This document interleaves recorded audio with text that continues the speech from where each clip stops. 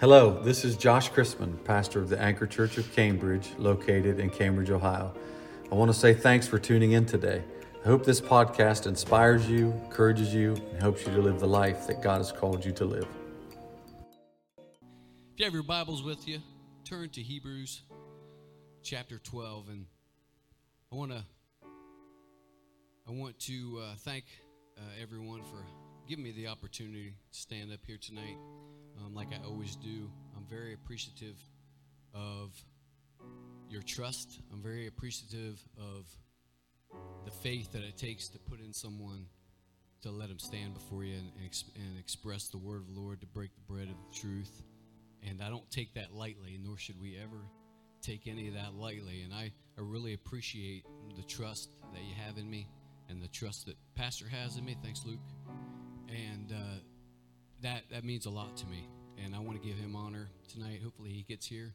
I don't know if you guys ever drove a van in the snow. I drive a van, but I'm not sure I'd want to drive a FedEx truck. My wife got on me a little bit tonight. I waited for her to get off work. We were running a little bit behind, and there was a UPS truck over the side, and I was like, "Oh, what's this guy doing?" She's like, "Well, he's probably trying to do his job." He's probably trying to deliver packages in the snow, trying to get around people's driveways, She said you should have some sympathy. About half your family does it for a living. Hey, that was a rebuke if I ever heard one. She said, "Get thee behind me, Satan." But after she said it, I was like, "Wow, man, you're right. I'm sorry. That guy was just trying to do his job." Amen. Hebrews chapter 12.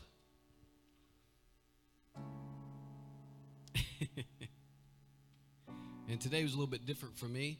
I kind of got I took the day a little easier today, and I've been burning the candle at both ends, been working a lot of hours, and my hands have been bothering me. This morning I woke up and Pastor had texted me and asked me to try to get something, if I had anything together for tonight. And I had some ideas, but it's always, you want to take some time. So I stayed home today and just commune with the Lord and petted my dog. Amen. And either she's snoring or she's barking most of the day. Somebody say amen. So I'm grateful, though, that I got to spend some time with the Lord today. Hebrews chapter 12. We're going to start reading at verse 18.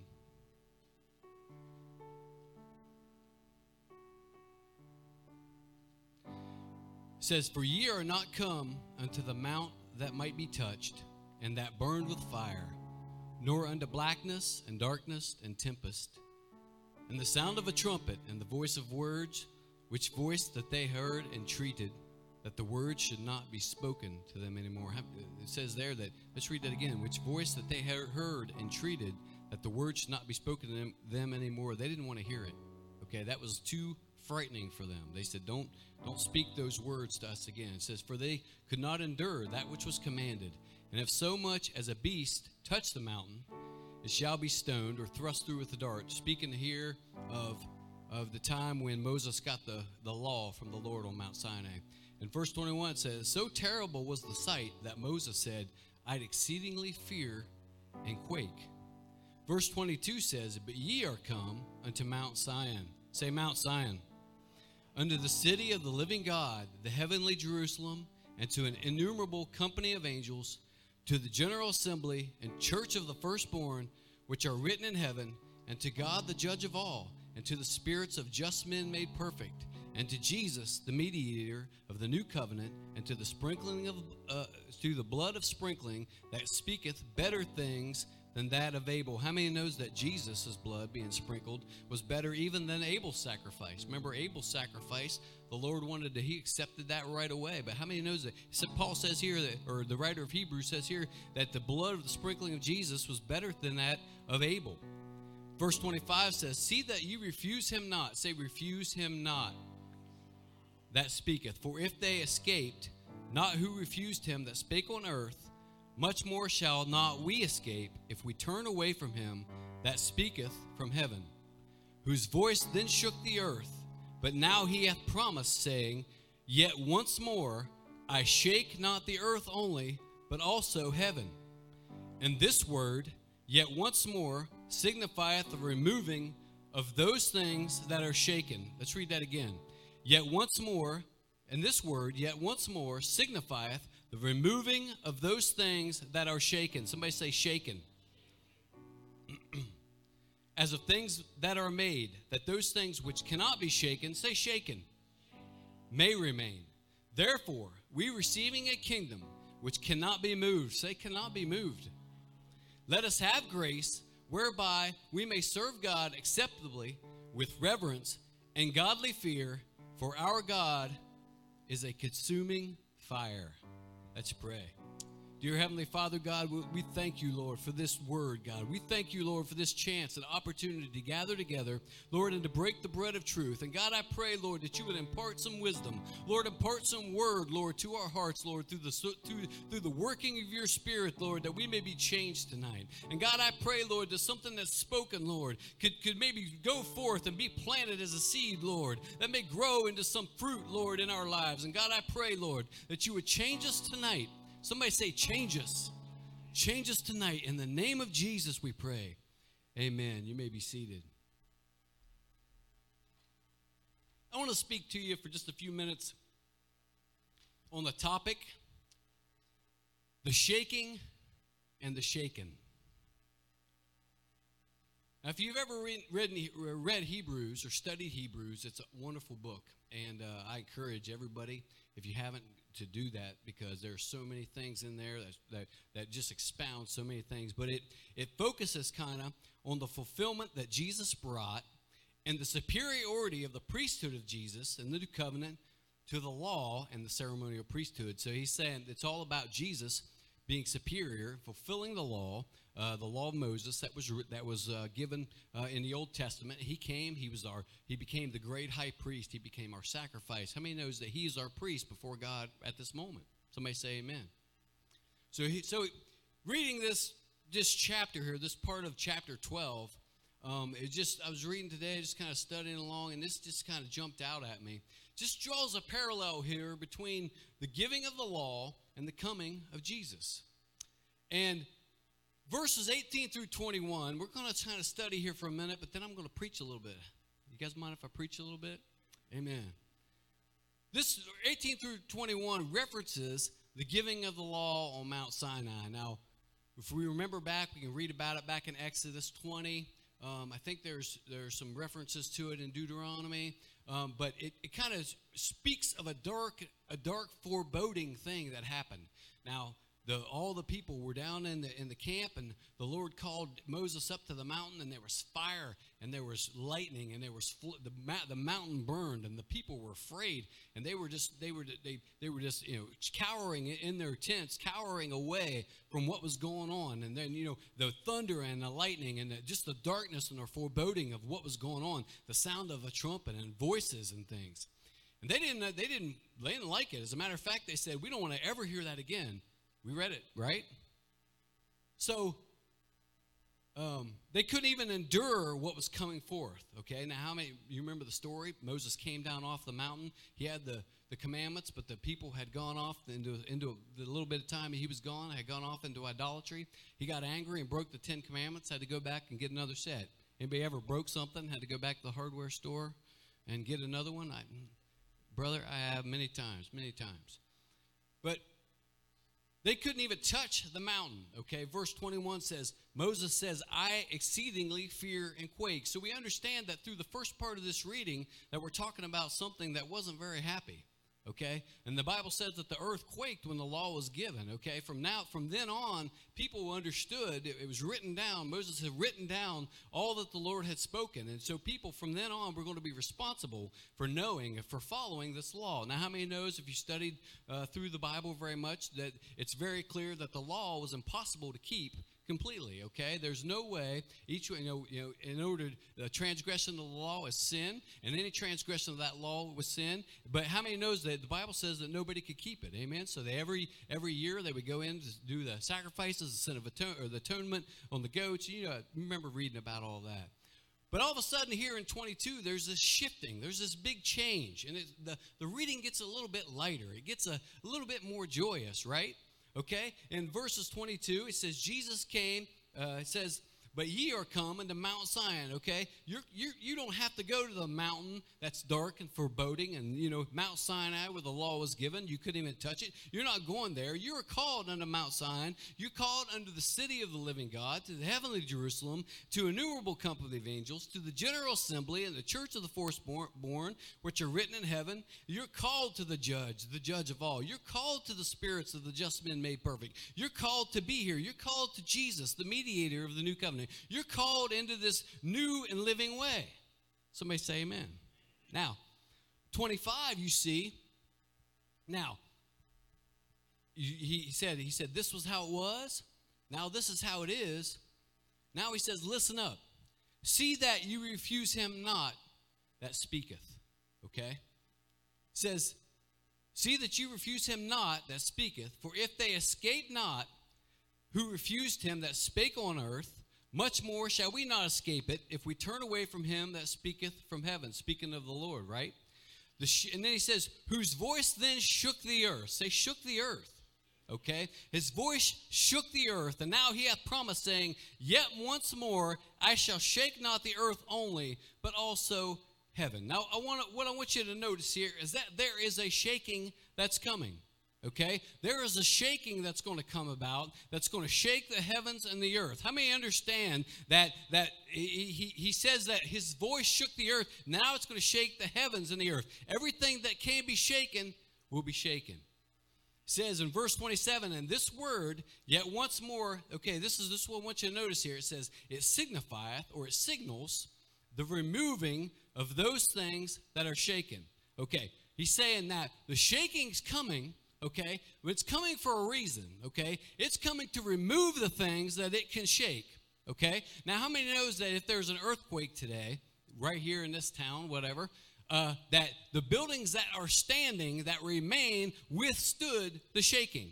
Okay, you understand that how the building was built, the time and the structure that was placed under it, where it was built, how it was built means a lot if it's going to withstand something like an earthquake, okay? So we can all, get down to I don't know what it would be like for the ground to start moving, okay? But that sounds pretty scary to me, okay? But after it's all over and the noise stops and everything stops and we look out, we can see what remains, okay? Somebody say amen. Stay with me. I'm going somewhere. Now, so verse 28, it says, wherefore, okay, we receive a kingdom which cannot be moved. He's saying, look, everything's going to be shaken, and everything that's standing is going to be yours. Everything that's standing is going to be the kingdom. You're going to understand that the kingdom that's still standing after all the shaking is a kingdom that's going to last forever. It cannot be moved, okay? He says, look, he put it into plan. He gave the law. The law was scary. It was foreboding. It was a dark time in the world. But now Jesus came. He fulfilled all that, and now he's going to call everybody unto him. He's calling them unto the God of gods. He's calling them unto the Judge of all and the spirits of the just men that are perfect. He's calling everybody together to the mediator of the covenant, which is Jesus. And then he's going to start shaking everything. And when it's shaken, then everything that's fallen down can fall down. Everything that's going to be removed is removed. What's left is going to be the kingdom. Somebody say amen. Do you understand what I'm saying? This references a reading in Haggai chapter 2. And so I bounced a little bit today, and I bounced back into Haggai chapter 2.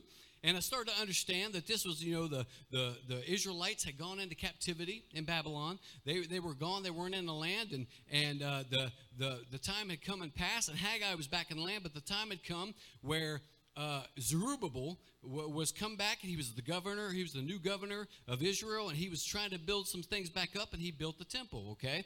Now, in Haggai chapter 2, verse 6, it says, I will shake the heavens and the earth, the sea and the dry land. Verse 7 says, I will shake all nations.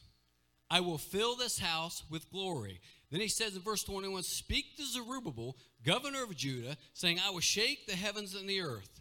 Verse 22 says, I will overthrow the thrones of kingdoms. I will destroy the strength of kingdoms of heathen. I will overthrow the chariots and them that ride in them. I will take Zerubbabel, my servant, my son, and will make thee a signet, or my signature, for I have chosen him. Now, no matter how bad it looked right at the time, no matter how bad what had ever had been going on, you see, understand that the time that the Babylonians come, okay, things needed to be shaken up. Okay, the temple, there was ungodly things going on in the temple. You can read all through the minor prophets. They speak. If you read through there, it just speaks of time and time after that everybody was not doing right. Everybody was doing what they wanted. The priests were bad. They were stealing. The priests were. Some of them were doing pagan rituals in the temple. So we have to understand that things needed to be shaken, and things were shaken. The Babylonians came in. They destroyed everything. They robbed everything. They took the people away in captivity. But now there's coming another day when the Lord says, I'm going to rebuild it. Okay? I'm going to rebuild it. I'm going to shake it all again. Amen? And then I'm going to establish my glory. Somebody say amen. Now, I will shake everything to show you what remains. Now, if you think about it,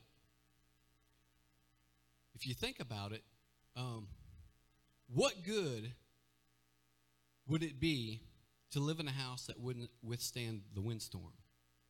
What good would it be to have shelter, but it was compromised? You see what I'm saying? The Lord says, I'm going to show you by the shaking what exactly you have in your life. Somebody say amen. Shake, 4579 in the Greek, it means to rock, to vibrate, sideways, to and fro. I like that, to and fro. I mean, I wonder where that came from. I'm going to have to look that up. To and fro, what does that even mean? To agitate in any direction, cause to tremble. Now, used figuratively, it is to throw into a tremor of fear or concern, or to agitate the mind. So, start to understand that shake means things aren't going to be status quo, okay? Now, have you ever tried to, I build things for a living, fix things, tear things down, and fix them back. So have you ever tried to nail something that was moving? I mean, if you have somebody holding something for you, you're like, hold it still. I can't hit it. I can't put the screw. You got to hold it still, okay? And now, working by myself a lot, I've become kind of an expert in clamps. You know, I'll put up a piece of wood, and I'll have to clamp it in a couple spots to hold it because I work by myself. I only have two hands, right? You know, you hold it with your head. You know, you're up on the ladder, and you got the drywall up there, and you're holding it with your head while you put the screw in there, get it ready to go. Okay, you understand the difficulty. So most of the time when things are built, things are pretty steady, okay? There's no earthquake. Nobody's building anything in any earthquake, right? The earthquake comes later. Now, stay with me. It says in Matthew chapter 7, Jesus talked about the parable of the wise and the foolish builder. Now, sometimes you don't know the stability of a structure until the rainstorm comes, okay? Sometimes you don't know. Okay, Jesus started telling this story, and he says there's these two guys, okay? There's a wise builder and a foolish builder, and the wise guy or the foolish guy built his house on the sand. Okay? And he says that the wise man built his house on a rock. Now, right off the bat, because I know the story, I know what's what. Because I've built things before, I know what's what. But somebody who didn't, they said, I wonder who's wise and who's, the structures were okay. They were living in them, right? The structure did what it was supposed to do most of the time, right? I mean, he could come home from work on the sand, up on the sandbar, on the beach or whatever, wherever it was built, and he could walk in, he could sit down with his wife and have dinner, he could go to bed at night, right? But when the rainstorm came, he was in a lot of trouble. How many's ever remember the story of the three little pigs? My grandma Christmas, I remember sitting on her lap, and she telling me the story. I loved hearing her tell me the story of the three little pigs, and she says, puff, and I'll puff, and I'll blow your house down. And we would say it together. She would say, blow. We go, blow your house down. Okay? Now, how many knows that all because of what they chose to build their house with, Okay, told you the ending of the story, correct? So we see that the winds came and the rains came, and Jesus said they beat heavily on the house. Okay, but the one that was built on the sand, great was the fall of the house. So we understand that the difference between a good and a bad house, okay, or a wise and a foolish builder, is a nice big storm. Correct? I mean, how do you know a good roofer? You know, until the rain starts. You know, if you say, man, that looks good, that roof looks good, and you get inside and the rain starts, and you're putting pots and pans trying to catch the water that's dripping down in your house. I hate a leaky roof, man. Man, I had this spot on my roof here not too long ago, and the roof wasn't old. I don't know why it started leaking. I had a buddy of mine that was a roofer come over and take a look at it. He says, I tried to fix it the best I could. All I know is whoever put this roof on really didn't know what they were doing. Okay, I was like, oh, thanks. That's reassuring. He said, well, you know, and to save from tearing everything off, I just kind of did this. Well, anyway, turns out what he did didn't work for long. I had to go up there, and I just I went up there, and I fixed it myself. Because I can't stand, you can't stand a leaky roof. A roof's supposed to keep the water out, okay? You're not supposed to have water in your house, right? So we understand that the shaking, the storms, the trials are just sent to see what will remain, correct? Somebody say amen. Now, I watched this documentary. I don't know if you guys like documentaries. I like documentaries. You like documentaries? I like documentaries. And it was about Navy SEAL training. Well, I was going to say SEAL training, but that could mean something else. You could be, throwing fishes to the SEAL. Okay. This is Navy SEAL training, okay? So, Navy SEALs, if you don't know what they are one of our most elite fighting units in the military. They're a branch of the Navy, and now I'm sure each of the military have their own special forces units. But this is the Navy's, okay? And this is known to be one of the hardest training regimens known in military, okay? So now, to begin, only the best of the best apply to go to SEAL school, okay? And only the best of everybody that tries to get in there get to even try, okay? Now, the guy said almost from day one, almost from the minute they stepped off the bus, they're trying to separate. They're trying to see who's got what it takes.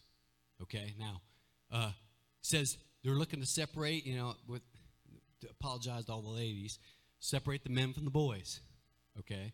Or the women from the girls. I don't care, however you want to look at it. Looking to separate who's got what it takes versus who doesn't, okay? And they got one guy said, yep, the cream of the crop rises to the top. Okay, and I thought, well, that's a pretty good little analogy, right? Okay, and he says, and it's amazing to see, he said a lot of times, being the instructors, they would pick the ones that they thought, they would make little bets among themselves that who would make it and who wouldn't, who would be the first one to tap out, who would be the first one to quit, who would be the first one to go home, okay? And it was kind of cool to watch this, but they were all just, the separation needed to begin. Now, you could take people and set them in a perfect place, and you can give them, a nice, warm, dry place, and you can give them a test and see who's the smartest, right? You could. You could take them in the weight room, and you could put them on the weights, and you could see who's the strongest, right? You could take them out on the obstacle course, and you could give them some tools and let them climb a mountain or whatever. You could see who has the most endurance, right? But when you put all this stuff together, and there was some awful, awful things, and they divided them into teams. So they wanted to see who could be on a team and who was basically wanted to be a loner all the time, wanted to go by themselves. Who could be a team player, and they put them on these teams, and they would send them out in this freezing cold water, okay? And, it's one thing to be able to do something when you're comfortable, The one point they put them all in the pool, and they wouldn't let them come up for air until they almost drowned them. They were unconscious in the pool, had to be saved. They wanted to see who would stay down there the longest, okay? And you say, well, that's madness. That's crazy. Well, none of us are Navy SEALs either, right? Right? Okay. But they put them out there in these water, in these boats, in these teams, and they paddle against the tide coming in, just for nothing. And the instructors are just sitting there watching them. And just leave them out there for a couple of hours, man. They're exhausted. Then bring them in and tell them to put their boat on their shoulders. They had to hold it above their head and run up and down the beach for miles. Okay? And just, whatever pace, but just y'all had to stay together and you had to run up and down the beach. Okay? And they come in and they're all sitting there and they're chattering. Okay, now let's go to the classroom. So they take them in the classroom. Now who can do the best in the test? Your body temperature is so low that you're shaking. You can't even hold your teeth are chattering. You're dripping wet. You're sitting there and the guy's lecturing you and he's going to give you a test. Now that's concentration, right? So you got to understand that sometimes that you can see who's the strongest, who's the smartest. You can see who can run the furthest or lift the most weight. You could see who was good guys to work with or whatever under good circumstances. But what about under duress? It's only, how many knows that sometimes you put these guys out in the battlefield, they had to understand that battlefield conditions aren't always ideal. Right, Brother Corey? Battlefield conditions aren't always the ideal place to have a battle, okay? It might be hot, it might be cold, it might be raining. You got to be able to block that out and do what you're supposed to do, right? And they encourage these guys to quit at every time. A guy'd be having trouble with one thing, and the guy'd be in his ear, you can quit anytime you want. Hey, you can quit, there's a bus leaving in an hour. Hey, you can quit anytime you want. Amen? How many of you have ever heard the devil in your ear? You can quit. Those people don't love you anyway. They don't care. They could care less if you live or die. They've shown you that, right? What are you even doing this for? What are you holding on to? What do you think's going to happen? What are you waiting to see? What are you even in this place for? Think about it. Why are you here? You should be out having fun. You only get to live once, right?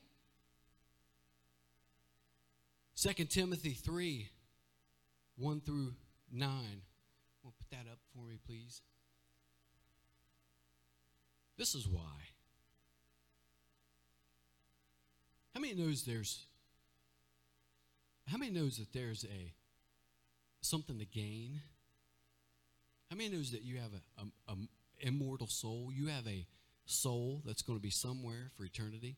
How many knows that we talked about a few weeks ago the reality of hell and the reality of punishment that for a soul that's rejected God? How many understand that there's something involved here more than just the here and now? There's a principle. There's things at work that have eternal ramifications. Somebody say amen.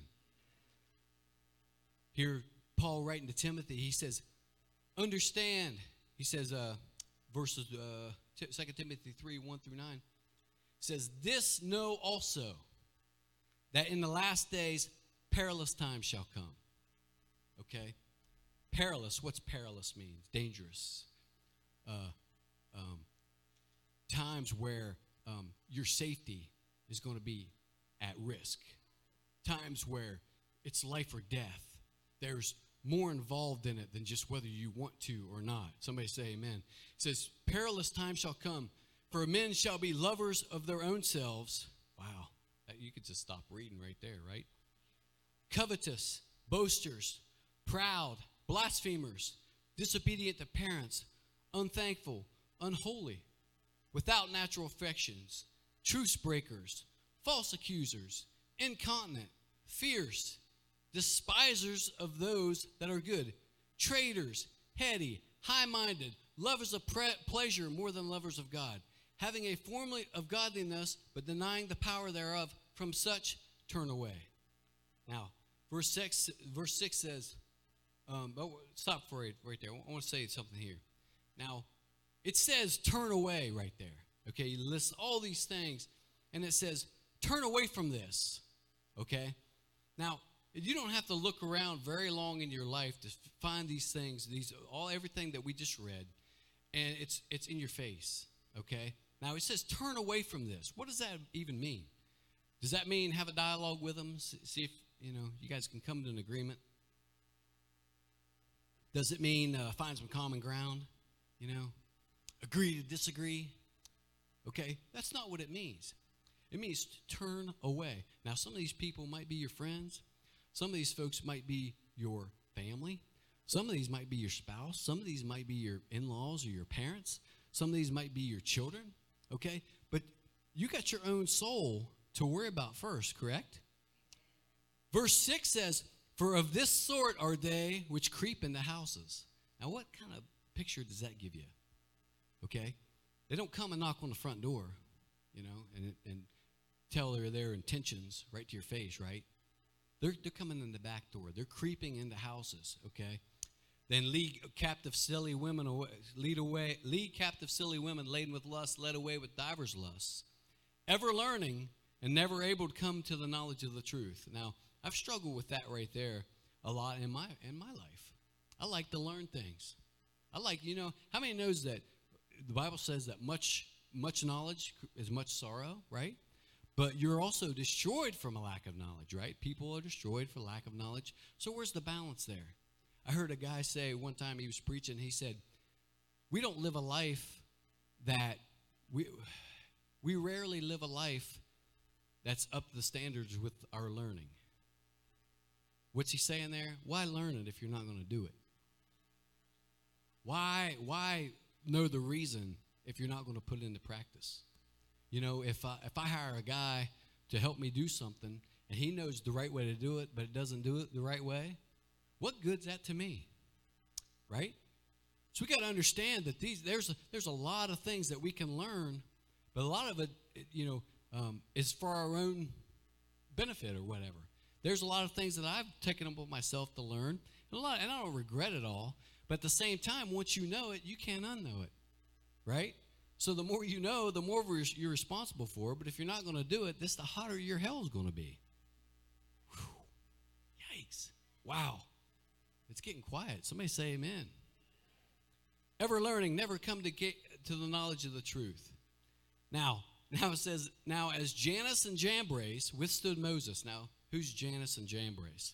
Now, in the Old Testament, it just says they were magicians. They were magicians. Remember when Moses was before Pharaoh, and he held up a staff, and he threw it down. It became a snake, and the magician said, well, we can do that, and they threw it down, Well, if you do some study, and some people say that Jannes and Jambres, it's actually in the book of Jasher, if you've ever read that Jannes and Jambres were the sons of Balaam. Isn't that interesting? But it said, we learn about Balaam later on, but it said they withstood Moses, okay? They were against what Moses was trying to do. It said, so do these also resist the truth. You ever heard somebody that resist everything that you say? No matter what, you could prove it to them, it was true. They resist the truth. Hard men of corrupt minds reprobate concerning the faith, okay? Now, if you've ever, this is why you can't argue. You just can't do it. It's not an intellectual. What we know about the Lord. How many knows that Peter, when he was with Jesus and he said, thou art the Christ, Son of the living God, he said, flesh and blood didn't give that to you. That was revealed to you by the Father. Blessed are you, okay? If you know the truth, you're blessed. Somebody say amen. If you have the truth in your mind, if you've settled it in your heart, you're a blessed person. Amen. So it does no good to sit and argue with somebody that doesn't believe what you're trying to tell them, because it's a revealed thing anyway. Somebody say amen. But they resist the truth. Now, reprobate is number 96 in the Greek. It says, not standing the test, not approved. That which does not prove itself such as it ought, it's unfit for or unapproved, it failed the test. So what we see is a reprobate, somebody that knows, okay, somebody, their knowledge has been judged, but they failed, okay? Then God lets them be what they want to be, okay?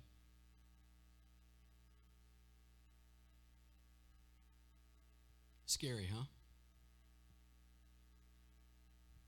So the shaking here that we're talking about, it comes in perilous times.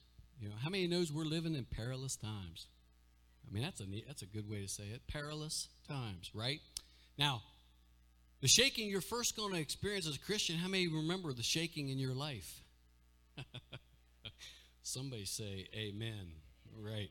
If you remember, read about Apostle Paul on the Damascus Road, he's hunting Christians, and he's throwing them in jail, and he's doing all the things he can to stop the Church of Jesus Christ. Amen. And how many remember the story? He's riding up along, and as he rides, he's getting closer and closer to a change in his life, right? How many remember when you were just going full board, just doing what you were doing? You had no idea that you were about to come to where somebody was going to put the brakes on, right? So Paul's going, and he's secure in who he is. He knows what he wants out of life. He's going at it, right? And he's riding. He's right out the front, and all of a sudden Jesus put the brakes on, right? He knocked him down off the horse, struck him blind, right? And now Paul, who wants to be a member of the Sanhedrin, he wants to be a high guy in the temple. He wants to be one of the top guys in the law, in the Pharisees, in the priesthood, But all of a sudden now he's blind. He's not even allowed in the temple. He's gone from up here to out there.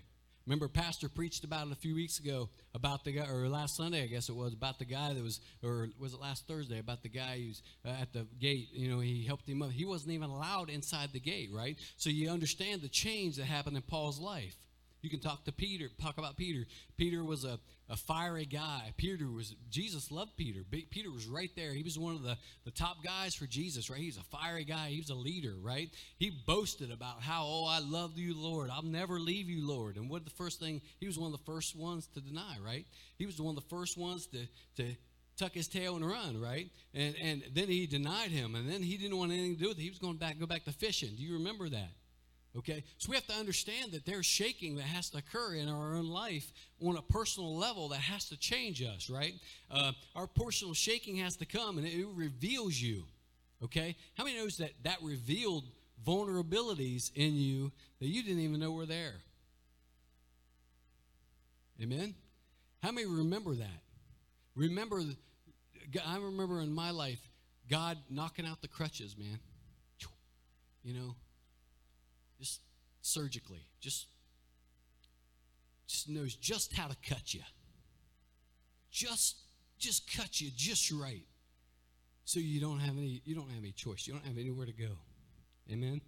I don't care if it's education or money or finances, or you think you're smart, intelligence, whatever. You're tough, you're stubborn, you're determined. You're healthy, you're strong, whatever. But do anyone remember when he was knocking out those crutches out from under you, and you found yourself so deep, so down that you couldn't help yourself if you wanted to? You remember that? That shaking was there for a reason. That shaking was to show you what remained, right? That shaking in your life showed you what your house was built on, right? Because when all that stuff happened to me, man, and I found myself at the bottom, I had two choices. I could call out to the Lord, or I was going to eat a gun, right? That was my two choices.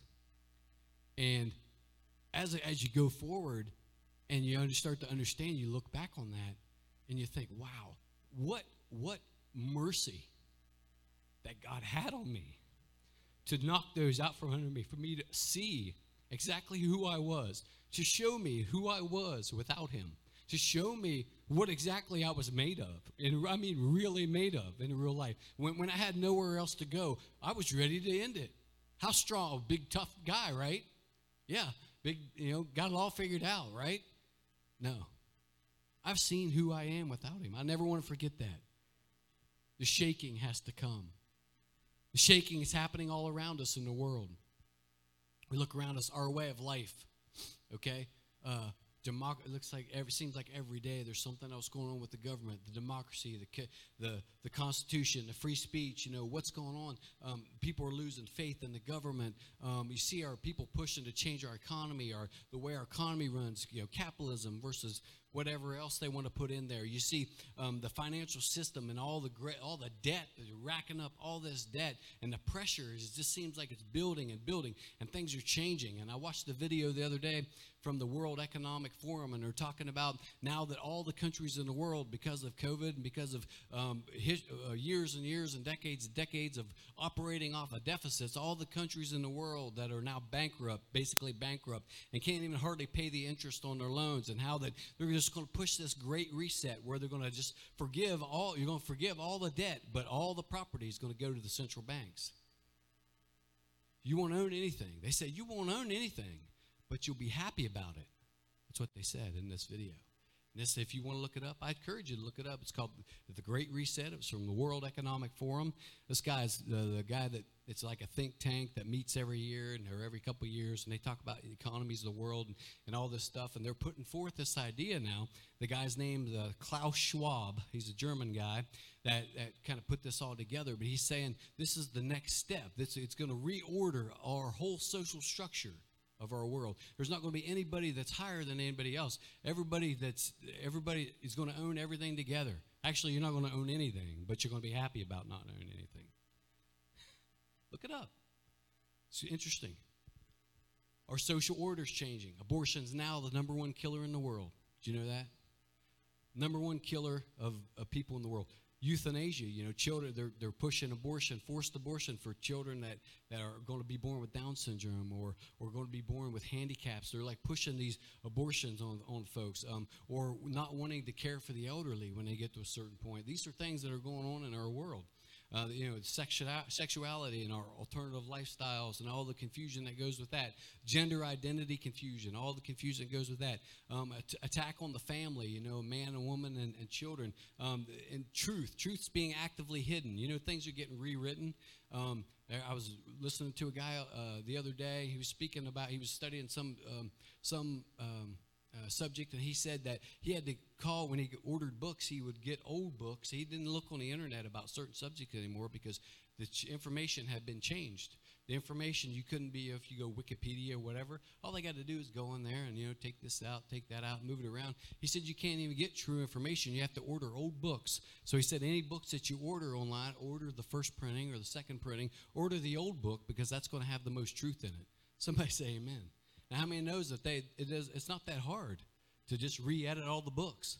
I know if I don't want to speak about denominations, but the books on John Wesley and the books on D.L. Moody and some of the early preachers of the 18th and 19th century who were Holy Ghost filled preachers, those books have been edited to where you can't read anything about them believing in the Holy Ghost or the gifts of the Spirit or anything like that. They've all been edited. You can order all the books you want about these guys, but all that's been edited out. So we see this rewriting, this restructuring of history, rewriting. This didn't really happen like that. Let's put a spin on it. Let's think about it this way instead of that way. You understand that that anybody's ever been fact checked? And I'm not talking about, you put something on Facebook or you share something and you get this little thing that says, oh, we fact checked you, and you're missing context. We got to put it in context for you. We got to tell people what you meant by that. Come on. This is going on. Media 24/7 telling us what we're supposed to believe, telling us what we're supposed to do. Religion, revival, paganism all over the place. How many knows that they don't even hide it anymore? It's not something that is it used to be like a quiet thing, a dark thing. The mystery religions or esoteric practices, things like that are out in the open now. Rise of the New Age practices and beliefs, and a lot of them are coming into the church. I mean, you can read all about practices, people having automatic writing and things like that are happening that are as demonic happening in their church services, and they're happy about this. Then you got syncretism. Syncretism is blending of religions. This is what I was talking about.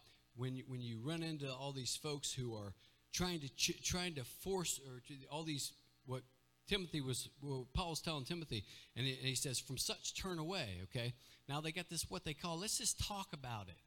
Okay, let's have a dialogue. The Pope put out a thing here not too long ago where he's going to get all the religions in the world. They're going to dialogue and try to find truth. Now, how do you die? Either something's true or it's not. You don't find truth by dialoguing about it, by condensing, by watering down what you believe. And somebody say amen. I know this is hard to listen to. It's hard to listen to, but the shaking is going on.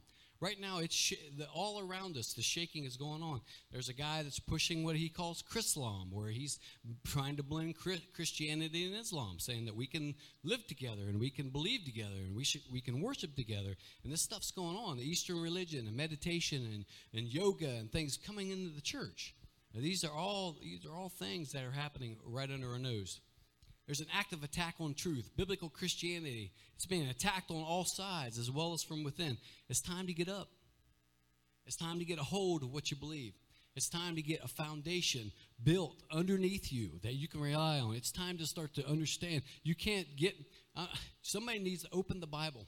Somebody needs to get on their knees and you need to get in touch with the Lord and say, Lord, you need to open the scriptures to me, Lord. I want to know for myself. The Bible says that when Daniel set his mind to understand, that the angels came with the answers. Somebody say amen. And when we set our minds to understand, we start to walk humbly before the Lord and start to ask him, Lord, show me your word. Lord, show me your wisdom. Lord, give me a foundation, Lord, of truth that I know is true, that I can stand on. How many knows that we were not going to be blown about anymore? You're not going to be blown about by things, And if you walk humbly before the Lord and you're willing to test everything by the Scripture and you're willing to test everything by the doctrine of Christ, you're virtually unfoolable. Somebody say amen. You're bulletproof when it comes to the enemy. Amen. It's Proverbs 23:23 says, buy the truth and sell it not. It's going to be worth its weight in gold pretty soon. If you know any truth at all, you're going to be the most popular person in your world. I promise you. Isaiah 25:10 says truth is precept upon precept, line upon line, here a little, there a little. Now what does that mean? That means that what you learned today is going to be built on what you learned yesterday. And what you learned yesterday was built on what you learned the day before that. Now, if you've ever built anything, if you start off bad, by the time you get up in the structure, things are going pretty bad. I was working with Ryan Penner. He's a block layer, and he goes to Zanesville Church. He goes to Zanesville Church, and we're talking about bricklaying and how, you got to get the first few rows straight. And if you get off a little bit, by the time you get out away from your starting point, you're way off. How many knows that you got to stick with truth? If it doesn't come from the Word of God, you got to put it out of your life. You got to start to restrict what you take in, restrict what you make a part of your belief system. Somebody say amen. You got to start to get in the Word yourself. You don't get truth on accident. You build it line on line, precept upon precept. Then tomorrow, line upon line, precept upon precept. Understand that truth is that way, error is that way too. Error is not on accident. Error is sent to distract you from some truth. Somebody say amen. Somebody that's going to tell you a lie, if the devil's going to tell you a lie, it's for a reason. It's to try to keep you dumb. How many knows if he can keep you dumb, he can keep you powerless? Somebody say amen. But how many knows that nothing more dangerous than a Christian that knows the Scriptures? Amen. There's nothing more dangerous than one that's going to get on their knees and say, Lord, I'm going to walk humbly today before you, Lord. Show me something I didn't know yesterday. And when you learn 2 + 2 = 4, right? And then you learn tomorrow that 4 + 4 = 8, okay? But you built that on 2 + 2 = 4. Somebody say amen. You send somebody to school, you don't send kindergartners in to learn calculus, right? You learn kindergartners learn 2 + 2 = 4, okay? But how many knows that I don't care if you're doing kindergarten math or you're doing calculus, 2 + 2 still = 4, correct? There's a lot of people that have all these ideas. It's like fairy tales that float around in their mind, and when they read the Scriptures, they kind of read through these things, almost like a lens, almost like glasses that you put on that distorts. You ever see glasses? You put like a pair of red glasses on, and things that are red now look white. You understand what I'm saying? They read the Scriptures through their preconceived ideas and these false beliefs that they have in their head, and they're reading these Scriptures the wrong way because of that. Error isn't by accident. There needs to be a war on falsehood in your life. And what I mean by that, I mean in your life, in your mind, in your home. There has to be, we got to start getting rid of things that just aren't true. Okay? A Christian shouldn't be talking about karma. Okay? This makes my skin crawl when I hear a Christian talking about karma. Okay? The law of sowing and reaping is the law that's in force. It's not got anything to do with karma. Karma is not even a belief that's even in the Word of God. Okay? Somebody say amen. We don't get our daily direction from reading horoscopes. Okay? You don't read horoscopes. You want to come under the control of the enemy? You read your horoscope and then operate your life according to that. Somebody say, well, it's just fun. You tell me that that doesn't enter your mind. And you ever read them? They're vague, and they like, you're reading your fortune or whatever. They're like vague, but they kind of play you up. And this person's so proud that they're this sign, and they're this person, oh, you're that sign, we don't get along. And, understand this. These are all things that we need to get out of our lives. Somebody say amen. But there are things that we think are harmless. There's pagan holiday practices and things like that come into our life that have no business in the life of a Christian. And I'll just leave that right there. But we need to do some digging on our holidays that we celebrate. Somebody say amen. There needs to be war on the false doctrine from our pulpits. Amen. There needs to be a war on false doctrine from our pulpits. If Jesus didn't say it, if it is contrary to what he taught, then it isn't true. Okay, now there's people who teach dispensationalism and that, well, this really doesn't have to do with me. This has to do with Christians later. This has to do with the Jews after the rapture. This has to do with this group of people and this group of people. Paul said all Scripture is profitable for doctrine, for reproof. Correct? Somebody say amen. So we got to understand that the Word of God is for us. All of the Word of God is for us. What Jesus said is for us. Somebody say amen. But they get these ideas that Paul somehow I heard a guy say it one time on a podcast I was listening to. He said, well, Paul obviously had a greater revelation about this than Jesus did.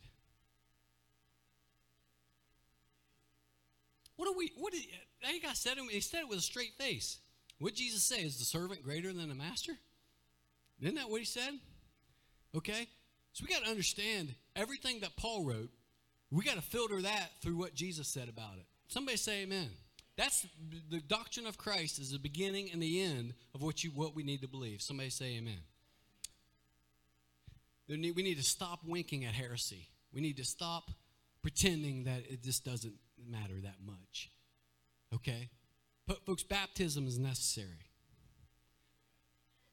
Being filled with the Holy Ghost is necessary.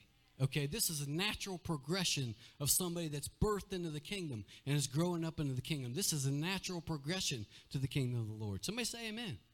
We need to stop condoning the heresy. You need to stop pretending, okay, when we talk to certain people that these things aren't important, because they are. Come on. Stop agreeing to disagree. Okay? Stop it. Separate. Okay? If you can't have conversation with that person anymore, then it just has to be what it is. You can't, if you're weak yet in the Word, if you're weak, you can't be talking to people that know the Word but are way out in left field. You just can't. Okay? I've been there. I've talked to people who had all these crazy beliefs, but they knew their Bible better than me. Okay, so when you start to argue, you better know what you're saying, okay? And if not, you need to just step back and step away, because they're going to lead you up someplace that's bad. Somebody say amen. John chapter 8, Jesus said, you'll know the truth, and the truth will make you free. Amen. How many has been set free by the truth? Amen. Somebody say amen. Now, you read Mark 24, you can read Matthew 13, and you can read Luke 21. Now, that's homework for you this week. And I want you guys to go, and I want you to read these 3 chapters. It's 3 chapters. And I want you to compare what Jesus is saying here with what you hear preachers say. And I'm going to leave it right there. You guys compare what Jesus is saying here with what you hear preachers say.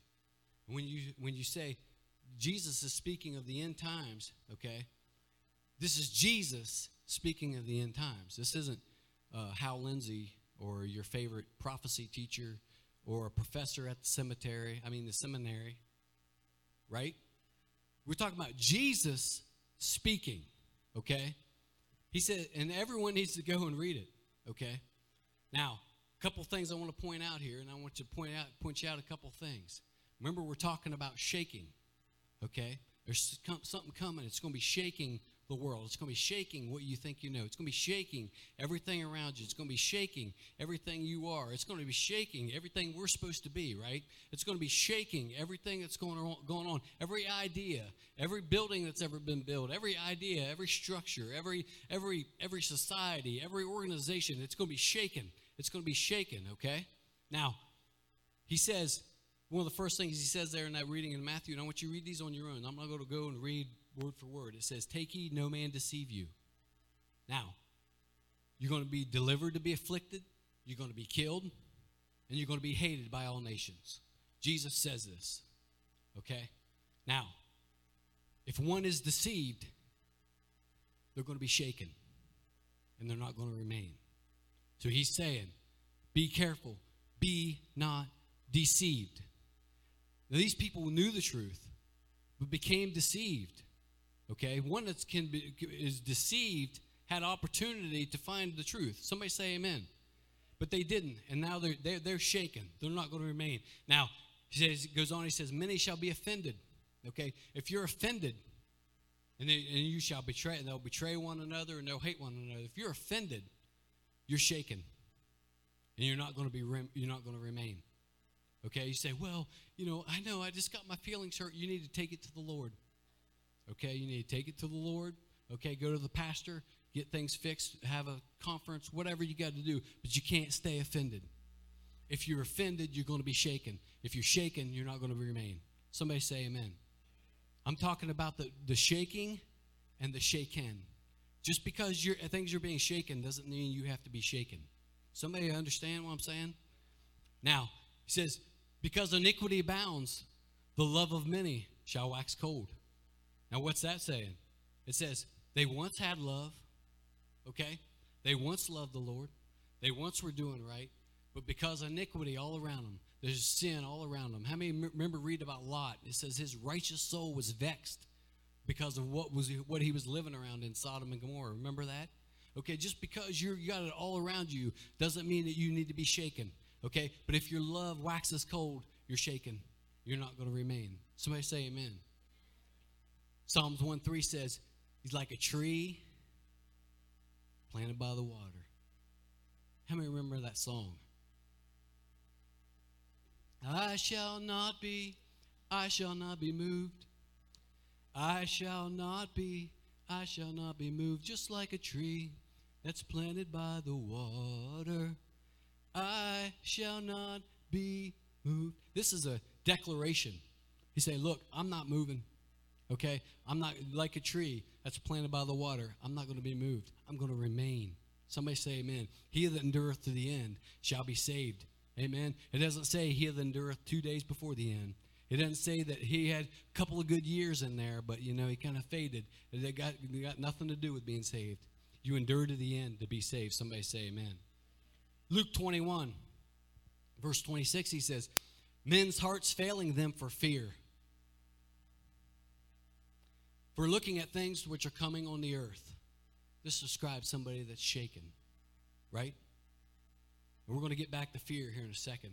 But it says the powers of heaven will be shaken. Everything that can be shaken, heaven and earth is going to be shaken. Amen? It says, take heed to yourselves, lest any time in your hearts be overcharged or weighed down with surfeit, which is carousing, and darkness, and cares of this life.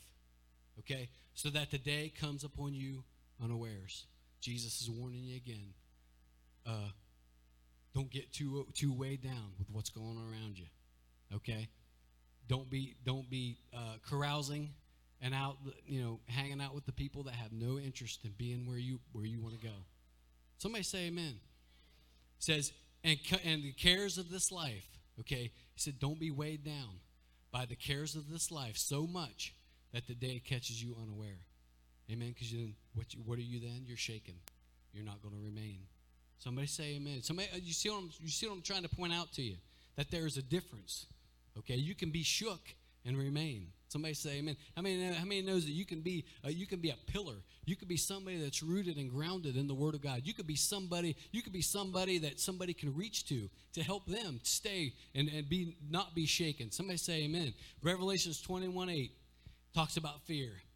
And I was just going to read the first line. It says, the fearful and unbelieving. It's talking about a whole list of folks that are not going to be saved. But the first one they mentioned is fearful and unbelieving. How many knows if you have fear, you don't believe what the Word of God has said? You just don't believe it. That's why it's together. If you're fearful, you're unbelieving. Somebody say amen. If you have worry in your life that disrupts your spiritual life, you don't believe. You got to. Remember reading that spot? I can't remember if it was the man who had Jesus pray for his daughter. He said, "I believe, Lord, help my unbelief." Remember him saying that? How many knows that we can believe, but we can have unbelief all at the same time? We can believe for other folks, but when it comes to us receiving what we need, we may not believe. We may not be willing to put all our eggs in that basket. See what I'm saying? He says the fearful and the unbelieving will not be in heaven. They're not going to be saved. It's the first thing that's listed there. If you're a coward, you're not going to go. Okay? Now, I'm not going to get too deep in the COVID thing, but the COVID showed a lot of fear in a lot of people. Somebody say amen. Now, I'm not condemning anybody. Okay, when it first came out, nobody knew what was going on. Okay, I'm not condemning any decisions that were made or anything, but I think from this situation, we better have learned. We better have learned some valuable lessons about fear, about how quick people were shut down. I mean, how quick, they didn't really even have to try. Okay, churches closed like that. No problem. Okay, things just went down to nothing. People stayed in their house. Just like that, right? One day it was fine, the next day it was not. Somebody say amen. So we have to understand now, granted, this was uncharted territory. Okay, nobody ever come to us. Now, I worked in the hospitals when swine flu was going on, and it was bad. But nobody really worried about it like this, right? One time we had 9 people die in one unit in one night, in a 24-hour period. And nobody was wearing masks. Nobody was, worried about, social distancing and all that, right? So we got to understand what's at play here. And I'm not saying there wasn't the virus, and I'm not saying that there's too many people that we've heard about, preachers and things, that have gotten sick and died, right? So we got to understand that there really is a virus, and it really does hurt some people who are at risk. But there's also the information now that it doesn't affect a lot of people all that much. Kids being some of them, right? So we got to understand that going forward from this place, now we didn't know going in, but going forward from here, we better have learned some lessons. Hebrews 25 says, not forsaking the assemblings of ourselves together, okay, as the manner of some is, but exhorting one another. It's encouraging one another, preaching. We got to be together, right? I need you. You need me, like it or not. Whether you like it or not, you need me. Okay, iron sharpens iron. Okay, we need each other. We need each other's, when I'm down, you're up. When you're down, I'm up. I might have an encouraging word for you. You might have an encouraging word for me. We need each other, correct? So if we're not together, and it says here, forsake not the assembling of ourselves together, okay? It doesn't say unless there's COVID, right? So we got to understand that whatever happens going forward, I don't know. I don't know the future. But going forward, we better have some ideas about how far we're willing to go, forsaking the word of the Lord for what the government wants us to do. Somebody say amen. We got to have something in our mind. We got to have learned a little bit of something, or else we're going to be shaken. Okay, we're not going to remain. Somebody say amen. If you wonder if the government can shut you down, do some homework. Study the Acts of Uniformity in England in the 1600s. There was Puritan preachers, and they were preaching the gospel. They were preaching Holy Ghost fire, okay? And the Church of England said, we're going to pass in Parliament this Acts of Uniformity. We want all of our churches in this country, no matter the denomination, to be uniform. So you're going to have to use this prayer book for your, for what you want to do. And there were several steps in it. And on one Sunday, 2,000 preachers left their pulpits. Walked out, and walked away from their assemblies. Now what happened? They went out in the country, and the people came to them.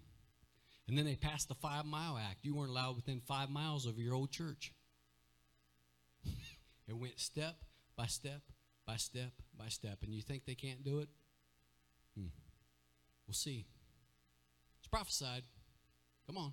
We'll see. We might be meeting in my basement, or pastor's yard, or Danny's front porch, or we might be at Brother Charlie's house. I don't know. Might be at Trent's. But we got to stay together.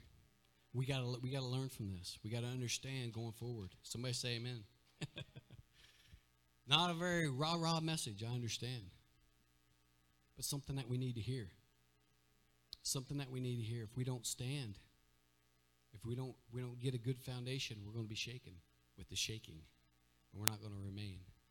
Stand with me if you will. I just want to read some of these verses again. I want you to close your eyes and listen. I want you to understand. It says, verse 25, Hebrews 12:25 says, See that you refuse him not that speaketh. For if they escape not who refused him that spake on the earth, much more shall we not escape if we turn away from him that speaketh from heaven, whose voice shook the earth. But now he hath promised, saying, Yet once more I shake not the earth only, but also heaven. It says, And this word, yet once more, signifieth the removing of things that are shaken, as of things which are made, that those things which may not be shaken shall remain. And I pray that we not become those things which are shaken. That we stand, we get the firm foundation under us. And there's a lot of things that are going on all around. We could have spent all night talking about some of these things. But you got to understand going forward, we need the truth. Somebody say amen. We need the truth. The altars are open. If you need to pray, let's not be shaken. Amen. Thanks again for listening to the Anchor Church of Cambridge podcast. If you enjoyed it, make sure you subscribe so you can keep up with our weekly sermons. If you are in the Cambridge area, we invite you to join us on Sundays at 11 a.m. Again, thanks for listening, and we hope to see you soon.